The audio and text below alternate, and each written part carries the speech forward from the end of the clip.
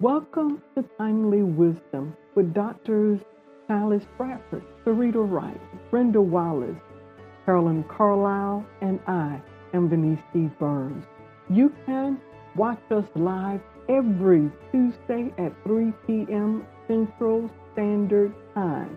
Follow us on Facebook. Subscribe on YouTube. Today our guest is Dr. Renita Weems, Violence in the Old Testament. This was recorded on March 9th, 2021.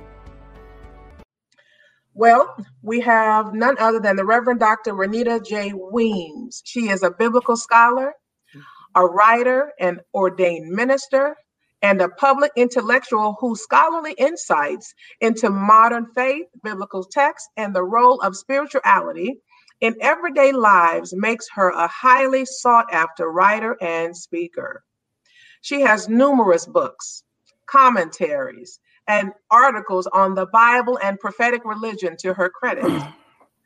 Among these are Just a Sister Away, wonderful book I might add, I Ask for Intimacy, Battered Love, Marriage, Sex, and Violence in the Prophets, Showing Mary, How Women Can Share Prayers, Wisdom, and the Blessings of God. What Matters Most? 10 Passionate Lessons from the Song of Solomon. Song of Solomon's, a commentary in Interpreter's Bible Series, Volume 5. Her 1999 book, Listening for God, a minister's journey through silence and doubt. Won the Religious Communicators Council's prestigious 1999 Wilbur Award for excellence and communicating spiritual values to the secular media. Ordained an elder in the African Methodist Episcopal Church since 1984, Dr. Weems is a former member of the faculty of Vanderbilt University Divinity School, where she was the first African-American woman to be tenured. She is a former William and Camille Cosby Visiting Professor of Spelman College, and most recently served as Vice President of Academic Affairs and Professor of Biblical Studies at American Baptist College in Nashville, Tennessee. Dr. Weems is the first African-American woman to earn a PhD in Old Testament. Let that sink in. Princeton Theological Seminary in 1989. She received her MDiv from Princeton Theological Seminary in 1983, a BA from Wesley College. She was the first African-American woman to deliver the prestigious Lyman Beecher Lecture at Yale University. Dr. Weems is featured in Black Stars, African-American Religious Leaders, a collection of biographies of some of the most important Black religious leaders over the last 200 years, including some impressive figures as Adam Clayton Powell, Elijah Muhammad, Sojourner Truth, Howard Thurman, and Dr. Martin Luther King. Reverend Dr. Renita Weems lives with her family in Nashville, Tennessee, where these days she relishes being able to return to her first love, which is writing. When not writing and enjoying her favorite two hobbies, biking and quilting, she co-pastors with her husband, the Reverend Martin L. Espinosa, the Ray of Hope Community Church in Nashville, Tennessee. Dr. Weems and her husband are the proud parents of a daughter, Savannah Nia. Amen. Come on and put in the chat section. Welcome, Dr. Weems. Welcome, Dr. Weems, whenever she comes in. I'm here. Take a breath, out of Dr. my doctor's office, but I'm here. Take a breath. How are They're you? probably calling somebody to see if I've had a dementia attack, but I'm here. Oh, no. We were well equipped. We understood what was going on. Oh, good. Thank you. We appreciate you joining us. Yeah. Well, and thank you for rushing. I know you were rushing. Just take a little breath and you'll be all right. I'm cool. I got it now. Just trying to Yeah, I had when you get a certain age, they make you have these doctor appointments. So I had the doctor's appointment, and I just want you to know, I really did run out after I saw the doctor. But we're not being broadcast, are we? So I don't want to tell anybody. So I called my assistant on the way. God, I'm talking too much, and I just got online. So I must be having a high right now. But I called my assistant Peggy, and I said, Peggy, call the doctor's office and tell them she did not have a dementia attack. She's not. Nobody has kidnapped her. She's not sick. She just had an appointment because I think they think that I'm an old lady who has just wandered out of the building. Tell them I got some girls to go see. I got some girls to go see. I got to go hang with my girlfriends. You gotta hang with some girlfriends, and I'm loving it. Me too. I'm loving it. Well, hello everybody. It's good to be joining you. Thank you so much. Thank you for being with us on today. Yeah. Thank you. Everybody's already saying welcome. We have a lot of people on there. They're excited. Yeah. We just want to know a little bit how you doing and how are you doing? And this is the first question we ask all of our guests. How are you doing in the COVID streets? Yes, and I was, can I just say again, one of those questions on the medical exam is, how are you doing? Is there a lot of stress in your life? Is anybody harming you? So my answer is, I'm doing pretty well. It is COVID. I am, I think one of the things we say here, I'm struggling well. And so all is well. And compared to a lot of other people, I'm very blessed. But also it has been a struggle, but it's been a good struggle. Thanks for asking. That's a good answer. I love that answer. Dr. Weems, I want to say to you, I graduated from the ITC way back. And so, but you preached at my graduation. You were my commencement speaker, and it has stayed with me all of these years later. But you asked the question, what do you do when the bush stops burning? Yeah. And just a few years back, but day before yesterday. I got you. But you know what? I mean, honestly, I hear a lot about that message, and I encounter a number of graduates from ITC of that particular year who often remind me of how impactful that message was. So thank you very much. I never tire of hearing that. Thank you. Praise God. Praise God. Well, we know that you are an Old Testament scholar. Mm-hmm. And I'm sure a lot of people want to know these questions or know the answers to these questions. So how do we help women process the injustice found in an unjust text? For example, the concubine woman who was cut into 12 pieces in Judges 19. Right. Oh, is that okay? I thought you were getting ready to go through the whole litany. No. I mean, that's a pretty big question, and I think it's a very important question. It gets to another kind of question, if we can kind of bite down on it a little bit and say, it is what do we do with troubling texts, period? What do we do with and when I was in seminary, a very popular text in biblical studies and feminist biblical studies was Text of Terror. Text of Terror. And it was Phyllis Tribble's Text of Terror. Mm-hmm. And so what do we do with these troubling texts? What do we do with these texts that terrorize us as contemporary readings? And the stories themselves are terrible stories in themselves.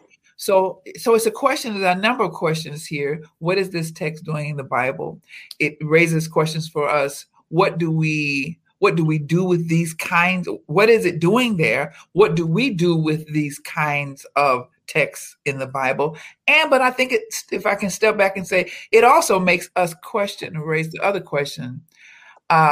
is the Bible only the Bible if it tells us good stories, if it tells us stories that we feel that are that are just and reasonable, and we can understand why they are there. And even if it is a text of terror, are we assuming then, therefore, it is a story that is trying to say, and now go and do likewise?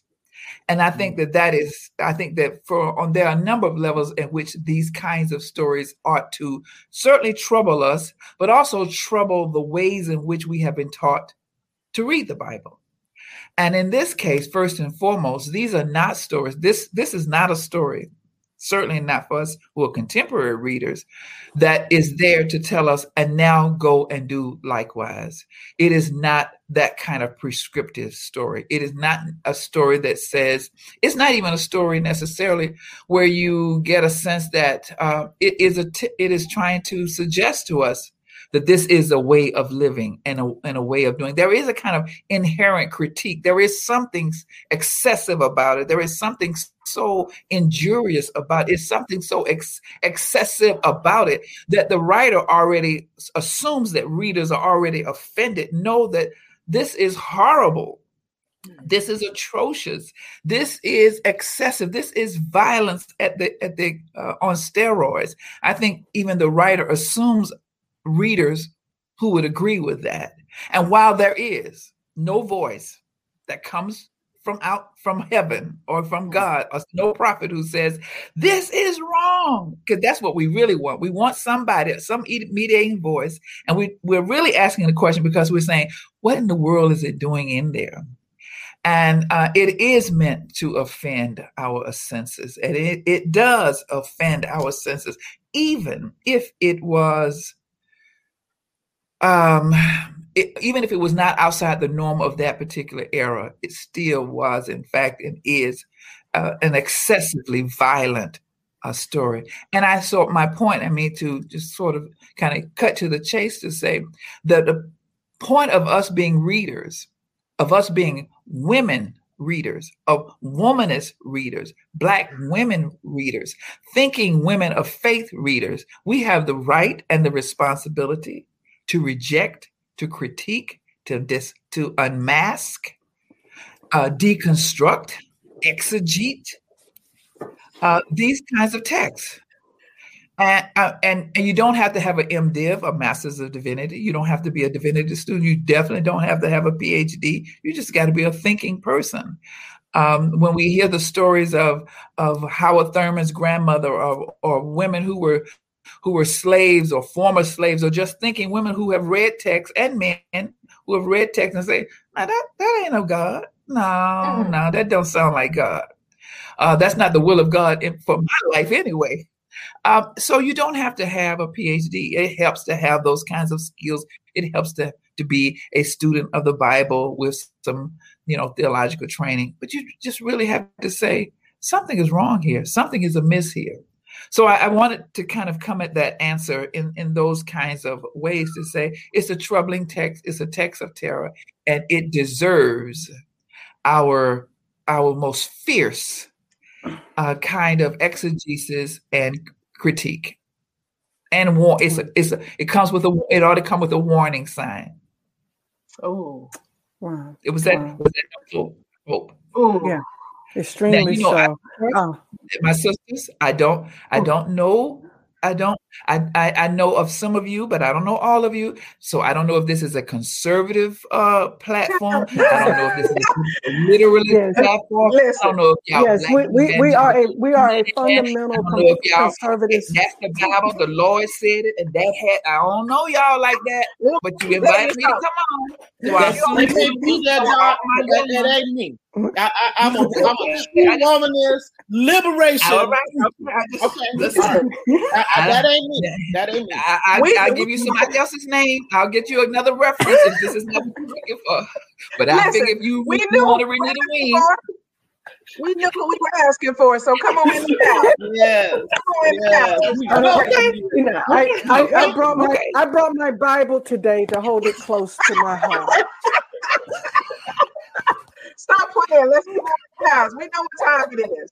This is what the people have been asking for. I want to ask you a question that's in the text, though. Pastor Stallworth is saying, what is the purpose of that text, though? I mean, she literally just asked the question. So what's the purpose of it? I was like, oh. Well, I mean, if we talk about the purpose, I mean, there are a number of different kinds of purposes, but obviously on one level, the purpose of it is to galvanize the tribes. It is supposed to be a story about bringing the tribes and to some kind of galvanizing them to war and to unite them and to incense the tribes about what has happened to this woman, and that this woman represents the Levite's concubine represents, if you will, Israel and all of that. And so it is completely offensive. By all means. I mean, it doesn't make any sense to those of us who are 21st century Christians. So whatever way I describe it, you're going to no, you're going to have to come another way for me. But in that world of that text and in the world of those ancient readers, I would assume that they too would have been horrified. I don't want to think that gratuitous violence like what we've seen, someone would have listened to it and just said, oh, okay. There is an excessive gratuitous kind of violence that is there that the average reader or listener, if you will, in the ancient world would have found violent as well. But they would have probably, if they had to weigh it against the larger male narrative, which is about war and about shame and honor, then they would not have seen her life as important as the larger issue of shame and honor in the ancient world of the ancient tribal world. Like shame of the man. Lord help us. Yeah. I really like that text saying that it was to galvanize, because it reminded me of Trayvon Martin, George Floyd, and what is happening now, even though they were awful things that happened. Taylor. Breonna, all of our people we've lost in the last 2 years at least. And it has galvanized Black Lives Matter. It has galvanized people marching. So I thank you for that, because it does give me purpose for sometimes bad things happen, so good people will act. I like that. I like that. Yeah. I guess, but the other question I would say and ask us, as because we are women who are thinking women of faith, even in our own contemporary lives, has the murder and the violence against women galvanized us? Do we have stories and examples of the murder and the violence against Black women, the stories of Black women who have been murdered over this period as well? Does it have the same power? Do those stories have the same power to bring us to the streets and say, no more, this is wrong, and to galvanize us? What is it about the Black male body that galvanizes us in a way that it seems sometimes that that violence against women does not generate the same kind of response, outrage, the same kind of outrage? I mean, you see that now, George Floyd and Breonna Taylor. I mean, all day long, it's like George Floyd, Breonna Taylor. So I mean, you're in the house. Yeah. Dr. Weems, let me ask you this. This is a different text, and back in 2019, it was we spent some time in my congregation looking at the life of David in a way that not just the one who knew was after God's heart, not that David, looking at the life of David. And so one of the stories we came across is the one dealing with Absalom. We're talking about the rape of Tamar. We're talking about what is happening, the tension that is occurring. But I asked this question to them one night, didn't pick it up the following, but I have this question for you. Why do you believe in this story that God is silent during this entire time? We do not hear in the quote from the story voice of Tamar. Right, in the rape of Tamar. Well, now let me. Now, that's an excellent question, and again, it gets back to our assumptions about reading the Bible. And there are stories that are told that are there that are canonized in the Bible, and obviously here we're talking about what we call Old Testament or Hebrew Bible, and they don't. The obvious moral reason for the story is not there. There's no prophet who comes on the scene. There's no Nathan who comes on the scene. There's no Elijah who comes on the scene and says, this is wrong, or you should not have done that. And so in the absence of a mediating moral voice of a moral figure, we are left asking ourselves, so what's the point of this story? If God, quote unquote, doesn't intervene through the voice of a prophet or a priest or some mediator, then we're like, how dare this story be here? And are we normalizing rape by there not being a story? And again, so let me tell you another thing that I often would say to to divinity students when they took my Old Testament class. And I can say that to you all. On one level, here's how I would usually introduce my classes, divinity classes in Old Testament. I would say, listen, this is not a course on what God said. This is a course on what Moses said, God said. This is not a course on what God said. This is a course on what Jeremiah said, God said. This is not a course on what God said. Of course, of what Isaiah told us God said. Y'all want to hear what God said? Go talk to the theologians. I am a Bible scholar. I just tell you what they say God said. Okay, let's say. All right, now for some people that just went right over their head, they don't have anything. I'm just talking about.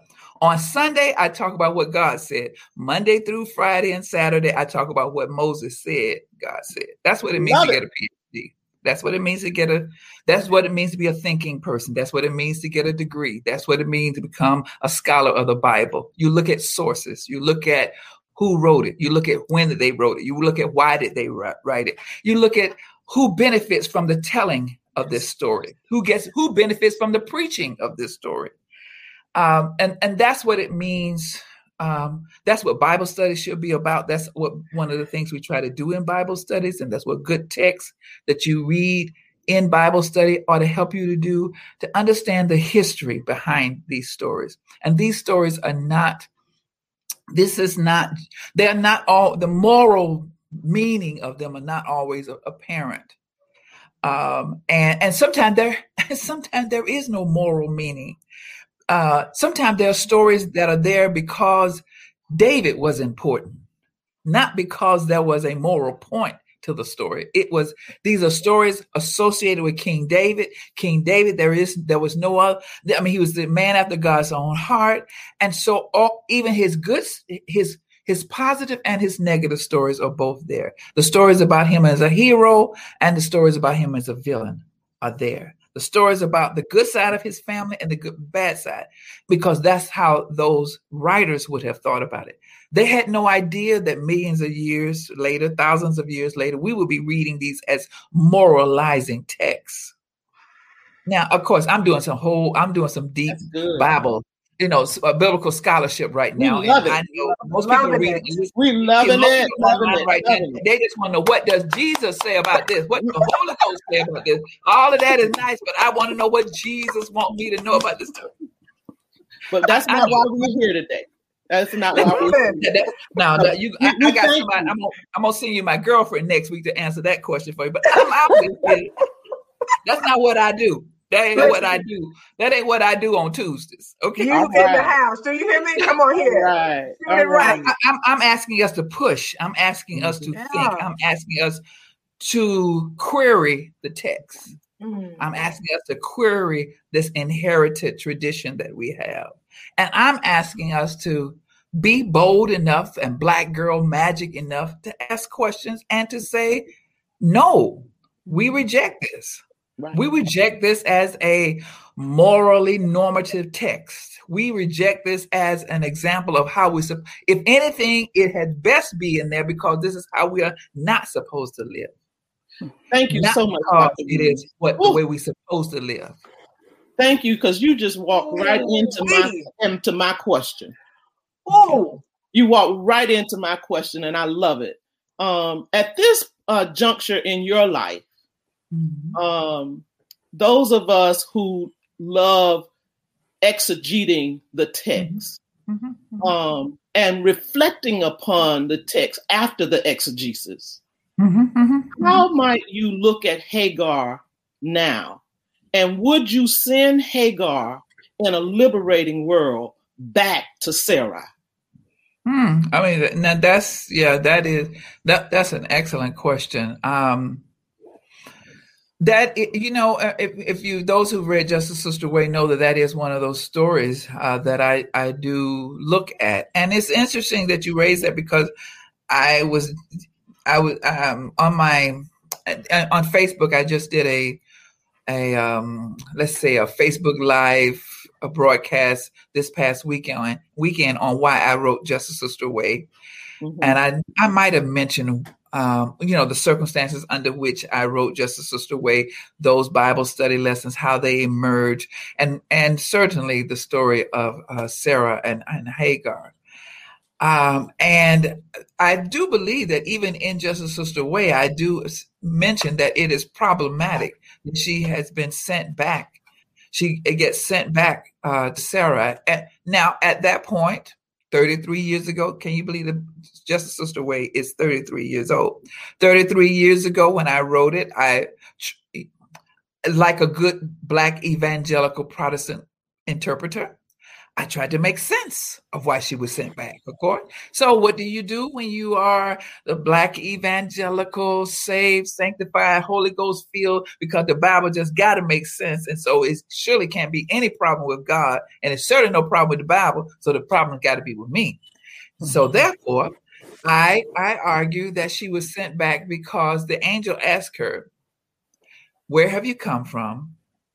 And where are you going? She was able to answer where she had come from. I am fleeing from my mistress, Sarah.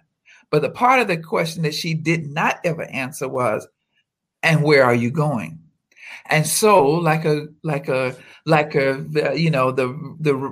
interpreter that I was certainly back then, I would argue, and probably I would do the same if I was preaching it on Sunday. But we're doing this on Tuesday. Right. But if I was preaching this on Sunday, I would probably say that the reason why she was sent back is because she could not answer where she was going.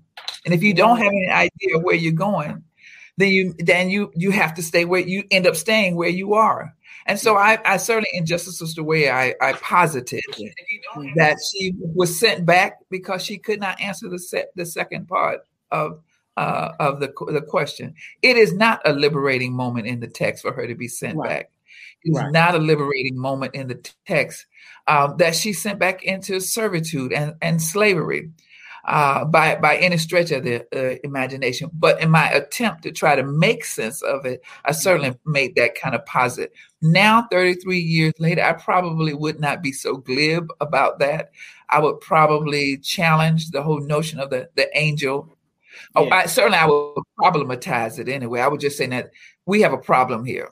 She was getting water and food under the tree. You remember that two parts of the story. There's chapter 16 and then that's chapter 21. But yes, she has certainly, what's the past tense of flee, y'all? Fled? Yeah, she has certainly fled. Okay, she has certainly fled. And yes, but the angel does encounter her and meet her. You're absolutely correct. Well, thank you. Because as a liberation theologian, I'm going to turn it on the head and say, well, she went back, y'all. But today, I would not tell y'all to stay in those battered situations. Today, I would tell you to find a friend. I would tell you to go somewhere else. I would tell you to leave that situation if you become unjust and you're being battered and harassed and hurt. I would definitely because if you don't, you very well to end up into 12 pieces. Pretty much. Good point. Tuesday. There's a question in the comments section, Elisa Cupid. How do we understand God in the midst of the violence, genocide, sexual assault, etc.? And she has a two-part. You want to deal with that one, and then we'll ask the other one? Yeah, that's one of those huge questions, that can't probably necessarily be answered on a platform like this. I mean, how do we understand God? I mean, it gets back to how we understand the Bible, and then therefore, do you worship the Bible or do you worship God? And is God and the Bible the same thing?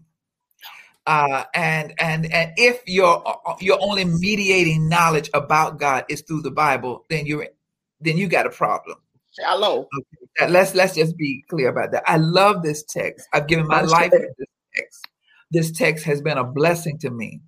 But I also want to admit, and am willing, just like the church, I love the church. I love the Black church. It has been a blessing to me, but it has been a love-hate relationship in terms of the church. And it's certainly in terms of the Bible, it has been a pull and a tug and a struggle with certain parts of it. And when I was young, I thought like a young person, I read like a young person, and I interpreted like a young person. And whenever there was a problem that I encountered in the Bible, I figured the problem was mine. It couldn't have possibly with the Bible, because that's how I had been taught to read and understand the Bible. I no longer read it like that. And I consider questioning it holy work. I think researching, questioning, and exegeting, and being online right here, and being in the chat room and having these conversations, I think this is part of my Lenten devotional. I think that I'm like Habakkuk. I raise hell with God. How long shall I see violence and you do not answer? And what's up? And what's up with you sending them Babylonians down here to kill us? And they're not even no better than we are. Where are you? Speak up right now. I think you better come up. I'm like, Job, whoa, what's up here? What's this? So I think that we probably have not done as good a job, particularly those of us in that kind of Protestant, evangelical, very conservative. God said it, I believe it, that settles it. God, that's nothing wrong with the Bible. It is inerrant, it is authoritative. And whatever all of that means, it usually means to squash all questions. And if we did not question, then us as women, we would not be doing ministry. We would not have permission to have this kind of a platform to be talking about the Bible. If we did not question, Black people would still be slaves. If we did not question. So again, I always say you don't have to have a degree. You just have to have a mind. You have to have somebody have modeled for you.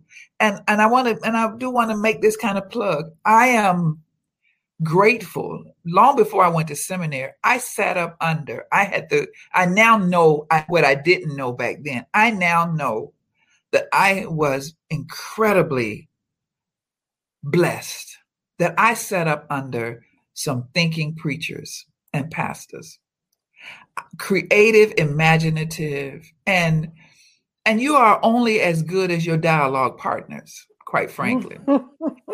And if you sit up under people who when you listen to them, you don't even get a sense that they struggle with anything, that they have any questions, that they have ever raised their fist at God, that they themselves have never asked God, why, how come, how long, even how dare you. Even the Jews know you don't go through the Holocaust and not raise some questions with God. I love the story of one of the Jewish stories of the rabbis who were in a room, and I think Elie Wiesel tells the story, railing with God, and how could you? And they had their fists to the sky, and when the hour for prayer came, they donned their shawl and put over and began to pray. So on one level, they could fuss with God and then to pray to God. Fuss with God and then pray to God. And the Bible is full of stories of people who on one level argue, disagree, cry, lament, the lamentations, and then at the same time praise, thank God, bless God. And all of that is in the Bible. And that is what makes it rich to me, because it doesn't have only one way to enter into conversation with God.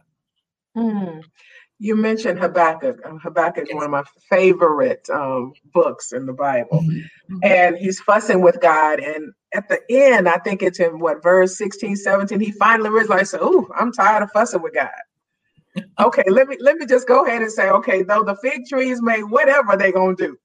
Yeah. You are the joy, the God of my salvation." And you're talking about, you're going to make my feet like hinds feet. But you're talking about then and now and how you see things differently. Do you think that Habakkuk just saw it differently? It's like, hey, okay, God, okay, here we are. Now, what do I do with all of this? I'm on this wall. Now, what do I do with it? Yeah. And because somewhere earlier he does say, Habakkuk the prophet does say, the just shall live by faith, right? Yeah. I mean, so before he gets to the last chapter, I think that's the 4th chapter, he does say, yeah, that's right. Hey, listen, the just shall live by faith. And I agree with you. That's what I love about books like Habakkuk, books like the Book of Lamentations. The laments themselves there in the book of Psalms, and all the major prophets, Jeremiah, I love, is there no balm in Gilead? All of these, we tend to domesticate these particular Psalms, but I mean, but all our spirituals. I mean, I think in James Cone's book about the Black spirituals, our spirituals are oftentimes, and the blues themselves are oftentimes lyrical ways of asking God, I don't feel no ways tired. I come too far from weeping may, endure for the night, but joy comes. I mean, that also was music that we created as people of color going through suffering and slavery and saying, this is hard, but I love you, God. I don't understand you, God, but I'm going on through with you, God. Though you slay me, I ain't going nowhere, but I do want to acknowledge you are slaying me now. Okay. So let's just get that clear. I love you. I don't like what you're doing, but I love you. I don't understand what you're doing, but I do love you. Yeah. And when the morning comes and all the saints of God gather, we gonna tell the story. We'll understand it better. I mean, so all of that was our people's way also of saying some of the stuff that's not adding up. If in theology we learn, if God is good, if God is all powerful, and if God is all knowing, then why is there suffering? I'll say it again. If God is good, if God is all powerful, and if God is all knowing, then why is there suffering? Now, the Jews have an answer, though. I mean, they're not all Jews, but some Jews come in with, in the light of Holocaust, one of them three, or not all, two of them three, if not all three of them threes, got to be challenged. Yes. And they already down the road and said, listen, in light of 8 million Jews being slaughtered by Hitler, either God is evil or we need to rethink our theology. That's what serious theologians who are wrestling with this. Is it God or is it our propositions about God? Can you live with a God who is not all powerful? Can you live with a God who is powerful, but is not all seeing and all knowing? Can you live with a God who all three of them who says, I ain't gonna do nothing but just sit here with you while you hurting and cry with you? That's it. And you're like, well, you're not gonna vindicate me. You just gonna sit here and cry with me? Let me think about that. Let me think about that one. And for some of us, so for some people, that's where some theology is going now. The God who is with us. Yeah, that's the pastoral care moment. Who hurts with us, who feels with us, but who will not overrule our will, human will, and human choice, and human and human sin, but that God will walk with us through the valley and the shadow of death, but may not change our circumstances. Now, girl, this calls for some real Kool-Aid to talk about this. Wait a minute. You keep talking about this wrestling. You keep talking about wrestling and trying to figure this out and this is a process that we have to go through. We have to get from this to this. What do you mean wrestle? I don't understand this wrestle. And you have a lot of people in the text about wrestle. How am I wrestling with the text and I don't understand what's going on in my own life? Yeah. You know what? Yeah. Well, this is why we get into these kind of conversations. This is why we have these platforms. This is the beauty of this kind of show. To kind of usher us into the deeper waters. Now, don't be wrestling in shallow water now. Like somebody asked a question. Somebody asked a question. I was looking at that saying, "Now, baby, we way out into deeper water than that question right there. We can't come back and ask that question right there. That's for your Sunday school class, girl. We out here in deep. We out here with sharks. I can't double back and ask an answer for you. This little question you asking, but God bless you now. Now, God bless you. But we are here in deeper water right now. So that's what this kind of platform and what you all have created. This is it. That's the beauty, and I think the ministry of this work that you are doing, and you are inviting us to be a part of. I love it. Do you know when was the last time I had this kind of conversation with Black women? Girl, I'm having a good time. I'm having a good time. Listen, I deal with so much shallow stuff. I'm like, woo. 4 sisters who want to talk about something. Girl, pass the Kool-Aid. Let's keep talking. Wait a minute. Wait a minute.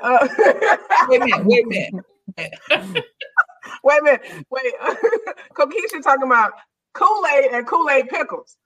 I don't know if you know. I don't know Kool-Aid pickles, but Kool-Aid pickles are the bomb. You hear me? But I see. What is it? Tanya Nixon has a question. Hot liquor. Go ahead. Pop liquor, girl. Give me some. Tanya Nixon asks, is it God or is it our proposition about God? If God is good and all-knowing, why is there suffering? Russell in deep water. Oh, that's a good question, girl. Ooh. Yeah. I mean, and I think that we are challenged. We are challenged. You know, if we are ministers, those of us who certainly are pastors and ministers, and those of us who just live life, surely we have experienced, or we have walked with people who have experienced deep moments of pain and anguish when even we ourselves have to say, this doesn't make sense. This is wrong. Whether we're talking about Black Lives Matter, or we're talking about deaths or disease or trouble or suffering in our own personal individual lives. You cannot tell me you can get to a certain age of 30 and 40, certainly 50 and 60, and not at some point something has happened that make you say, it makes you challenge, it makes everything you have believed be challenged. You know, everything is on the table now. If you haven't, just keep living, you know.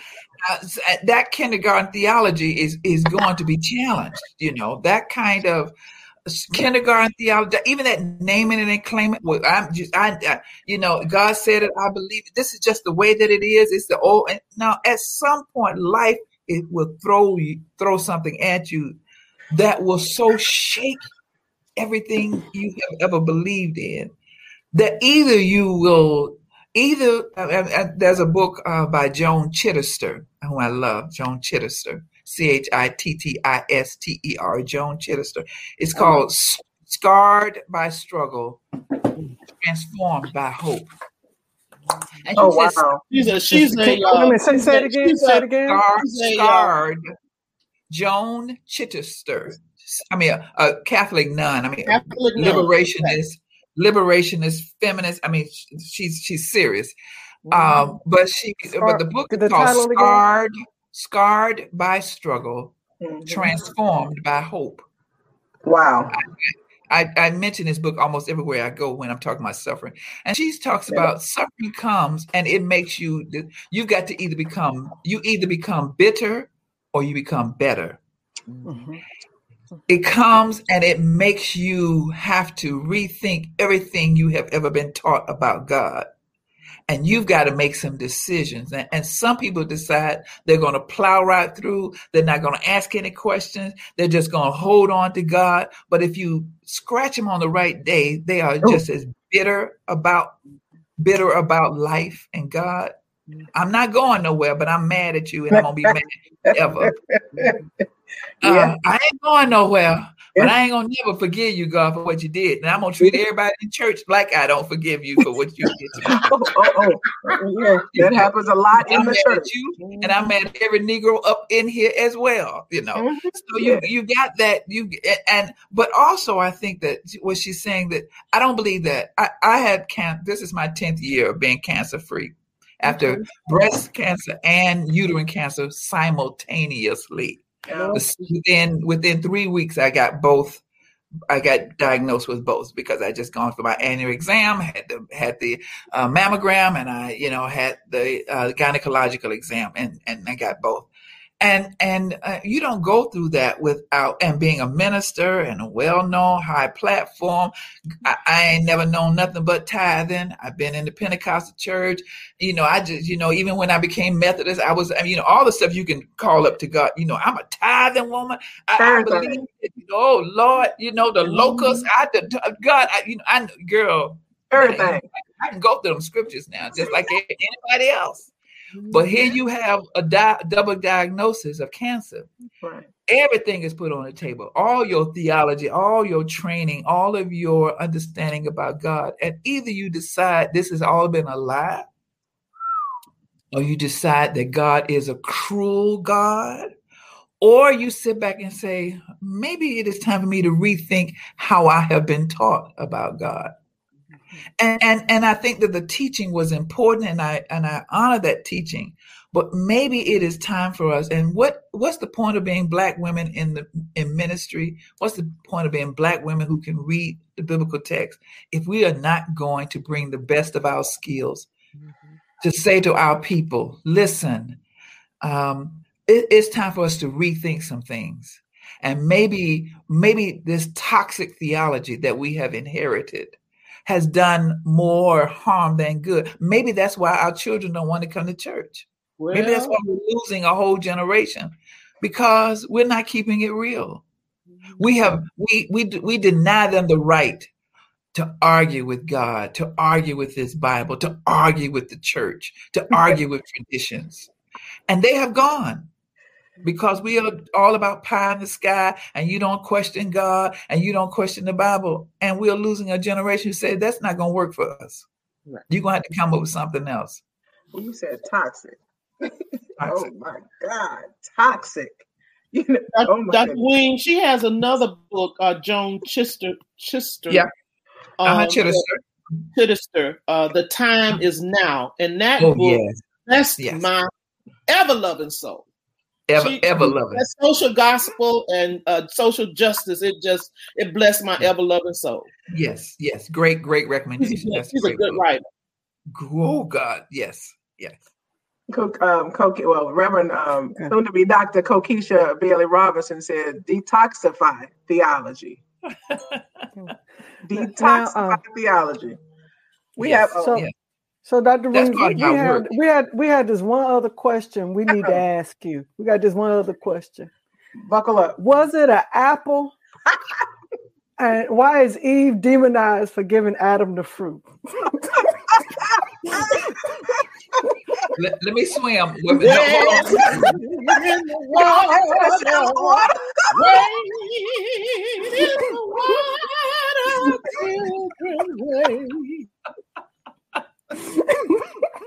Well, let's see here now. As the old folks said, now, baby. Look here. Look here, baby. Wait, grandmama now. Let me get my snuff. Let me get some snuff. Let me see what I can do with that one right there. Right yonder. Honey. Jesus said some stuff only comes see, here's at least another piece of the pie. Let me just complicate it. Let me just complicate it some more. There is no, but let me start. Let me ask you to do, in all seriousness. Give me the question again, because I want to do something with the question. Right. Why did? Okay. First, was it an apple? Okay. But why is Eve demonized for giving Adam? Right. Okay. That's the real question. Yeah, thank you. Let's go with the real. Let's do with the. I got a PhD.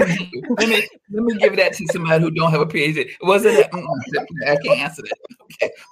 So help me with the real question.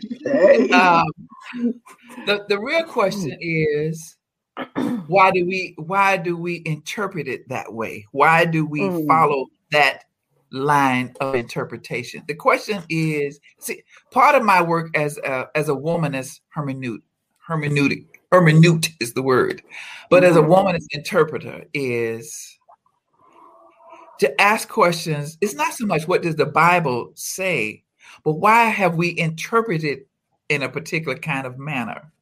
And that's what I am trying to push even our audience to think about.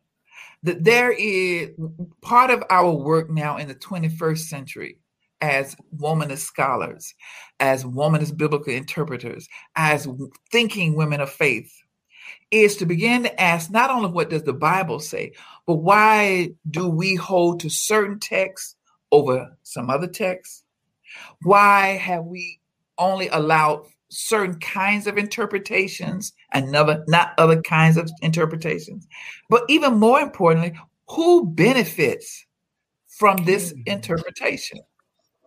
That is, why would I get into the pulpit and preach as though I am a man, and interpret as though I am a man, and read the Bible as though I am a man? You see, it depends upon where you stand. Now, I'm not saying there is every text there's a feminine or a woman way to read a text, but there are some gender dynamics underlying texts and underlying our interpretation of text that ought to make us sit there like the old mother on the motherboard and say, I don't know about that. Exactly. And that's what I'm if anything, take ye authority to question. Yes. Take ye authority to question the text, question the interpretation of text. No, not to create anarchy. I mean, I know, where is it going to lead? Where it's going to lead is into deeper regions of conversation. And to be able to say, this is interpretation to the best of my understanding, and this is interpretation, and I'm a part of a community. And what keeps us from getting way out there is that I love the fact that I'm not being interviewed and having a conversation with one woman. There are four of you. You have created a community. You have created a church, if you will, to bounce off of each other. For somebody to say, okay, girl, that's a little wild. Now come on back a little bit here. Come on back. That's just a little too deep. Come on back. And somebody else said, that's a little shallow. You need to come on out a little deeper. That is why the Bible was never interpreted and read by individuals. It was always a communal event. Yes. The reading of stories, the telling of stories, the reading of the Bible, the interpretation of the Bible, this notion of my private study and my private talk with God and my private interpretation, that's very Western.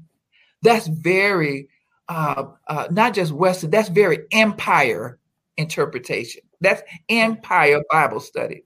The individuals hear God by themselves, understand God by themselves, read the Bible by themselves. That's what empires empower slave masters to think. But the Bible, the ancient Afro-Asiatic world of the ancient world was a world where communities got together and read and heard stories and raised questions and challenged and decided where the parameters were for themselves. You did an interview a couple of weeks ago about, I think you were talking about Grandmama now. Yes, with Dr. Yolanda Pierce. Exactly. And you talked about community and how you sat with grandmothers and how they taught you, and you didn't always have anything to say, but you were always listening. And here, if we as Black women can listen to each other, oh, how much further will we be? Yeah, great point. Excellent. I think it taps into, and again, let me see if I have her book in my grandmother's house. Yes. Okay. Yeah. So, yeah. So this is Yolanda Pierce's In My Grandmother's House. Again, I mean, if we salute Joan Chittister, let me make sure I salute Yolanda Pierce, In My Grandmother's House, Black Women, Faith, and the Stories We Inherit. In My Grandmother's House, Black Women, Faith, and the Stories We Inherit. Yolanda Pierce is the dean at Howard University Divinity School. And this is her newest book. And what she does, I mean, she talks about returning to what she calls grandma's theology. And what she's really talking about is where that ancestral ancient wisdom that we have lost, that we live in we live in a generation that is motherless, that is where we yearn for maternal ancient wisdom. Yeah. And, you know, I mean, I think that it would behoove all of us who are online right now to one day just sit down and write out all the sayings of your grandmother and mother and Auntie Nim. And that kind of wisdom that was distilled to us through them, through their experiences, and the little funny sayings and the homegrown kitchen table kind of wisdom that they passed down to us. And that those things were precious. That was that, you know, I mean, we all can kind of think of some of that. And I guess what we're saying is that was communal. Ella Baker, the grandmother of the Student Nonviolent Coordinating Committee, used to say, that which, I mean, in the song that Sweet Honey and Rock sings, she said, that which touches me most is that I had a chance to work with people, passing on to others that which was passed on to me. We who believe in freedom cannot rest. So that notion that passing on to others what was passed on to me, not just unfiltered and just therefore just take it, but as a starting point, at least a starting point for conversation and for learning, I think is important. Okay, I have to ask this or share this, but is it really happening? Is it really happening in our community, Black women? You know, because we see some Black women that get to a place and close the door behind them. Is it us? Are we being in a community? Are we in a community where we can share with each other, where we can listen and breathe on each other so that we can understand what the route is, so that we won't have to go the same way? Are we really doing that? I think that's a question. That's a question for your audience. That's a question for all of us. And I mean, I guess the answer is some of us are and some of us are not. I think that the church is one of the last places, last safe house for us to commune together and to receive some of that and share some of that kind of inherited wisdom. I guess after that, we hope that it's being done in our homes and in our families. I'm not always sure that it's being done in our home and our families, but certainly we needed the church for those kind of things. And for those of you, so let me really get my Kool-Aid now. No, let me pull my tea. Let me pull some tea now. For those of you who are sorority girls, I don't know if this is happening in your sororities. That's what we're going to do, James. I don't know if you all get together in your colors, if you are really doing those kinds of things, or if you just skiing, weeing, and whatever all that is. I don't know. But everybody is so into their sorority now. Nobody wants to know if you're Christian or what church you go to. Girl, what sorority are you? I mean, so that's how I'm like, okay, do that. Okay, y'all. But what y'all doing when y'all up in there? Wings. Y'all passing down anything? Okay, you gave some money to some orphanage and some charity and all of that. Nah, that's cute. But in the end, are you moving the needle in Black women's lives who don't have the colors of your sorority? Are you moving the needle? Have you